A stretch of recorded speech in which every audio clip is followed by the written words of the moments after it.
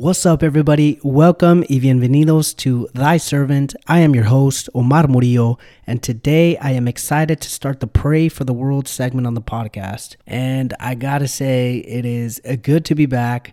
I was currently moving and getting settled in, so I took a little break from posting anything. But we are back and ready to pray for other countries around the world and for the gospel to go forth in these countries. So instead of having guests on, we will actually be praying for different countries on a weekly basis from now until the next season, which I am so excited for. And just so you can share my excitement, for the next season, I will have guests on that will highlight the key differences between Christianity and other religions or beliefs like Catholicism, Mormonism, Islam, atheism, and New Age thought. But until then, tune in weekly to this very important segment of the podcast.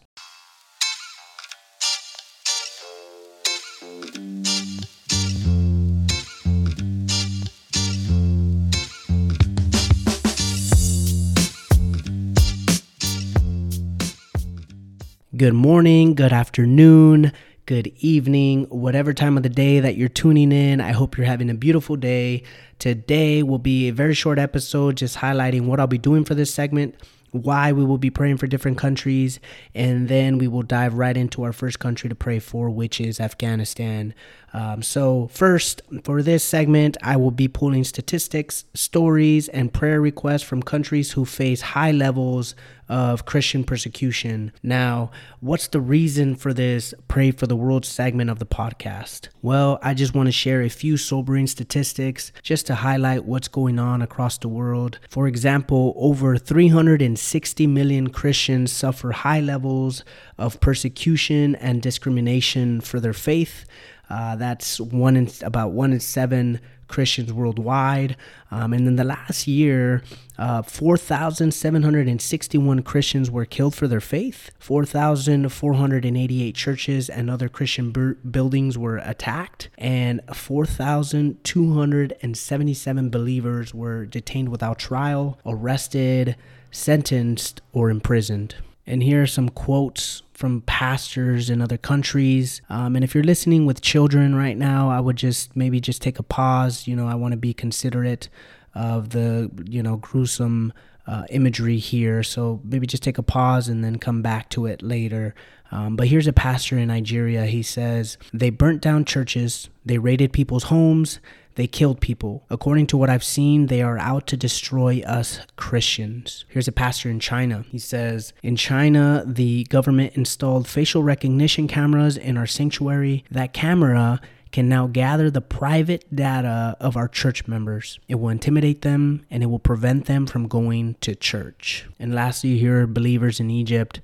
The quote says, "Because we are Christians, ISIS started breaking into our houses every couple of days. They break into the house and they target the men of the house. They burn them alive." And listen, I know that numbers and quotes can sometimes just fly over our heads, but as these next few weeks play out, please know that all these statistics are true and they are a reality to believers all across the world. So let's jump into the first country we'll be praying for, which is Afghanistan. And sadly, after 20 years of North Korea being number one on the world watch list for Christian persecution, for 2022, Afghanistan takes the number one spot as the toughest place to be a Christian. And this isn't because Christian persecution in North Korea went down. In fact, it went up. And we'll hear more about that next week, but it's because the level of persecution against Christians in Afghanistan has drastically shot up, specifically after the Taliban took over the country's leadership back in August of 2021. So in Afghanistan, the persecution level is extreme. The largest religion there is Islam, and the persecution type is Islamic oppression. Now, what does persecution look like in Afghanistan? Well, for one, it is impossible to live openly as a Christian in Afghanistan. Leaving Islam is considered shameful, and Christian converts face dire consequences if their new faith is discovered, such as fleeing the country, or they will be killed. Not to mention, if a Christian's new faith is discovered, their family, clan, or tribe has to save its honor by disowning the believer or even killing them. And as an alternative, since leaving Islam is considered a sign of insanity, a Christian who has converted from Islam may be forcibly sanctioned into a psychiatric hospital. So brothers and sisters, this is the sobering reality of life for Afghan Christians.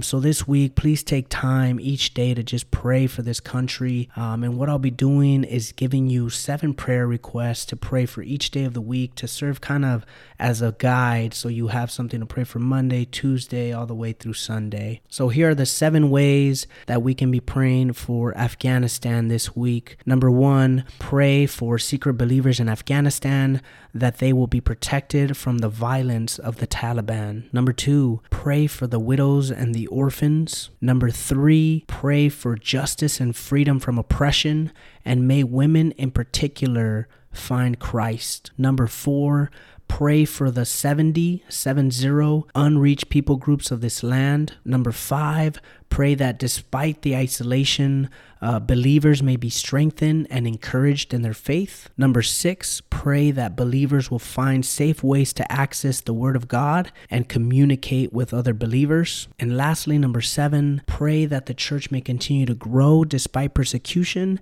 and that God may be at work in the hearts of Islamic extremists, and that they too may come to know the love of Jesus. So let us take this week to pray for Afghanistan and all the believers there. Peace and adios.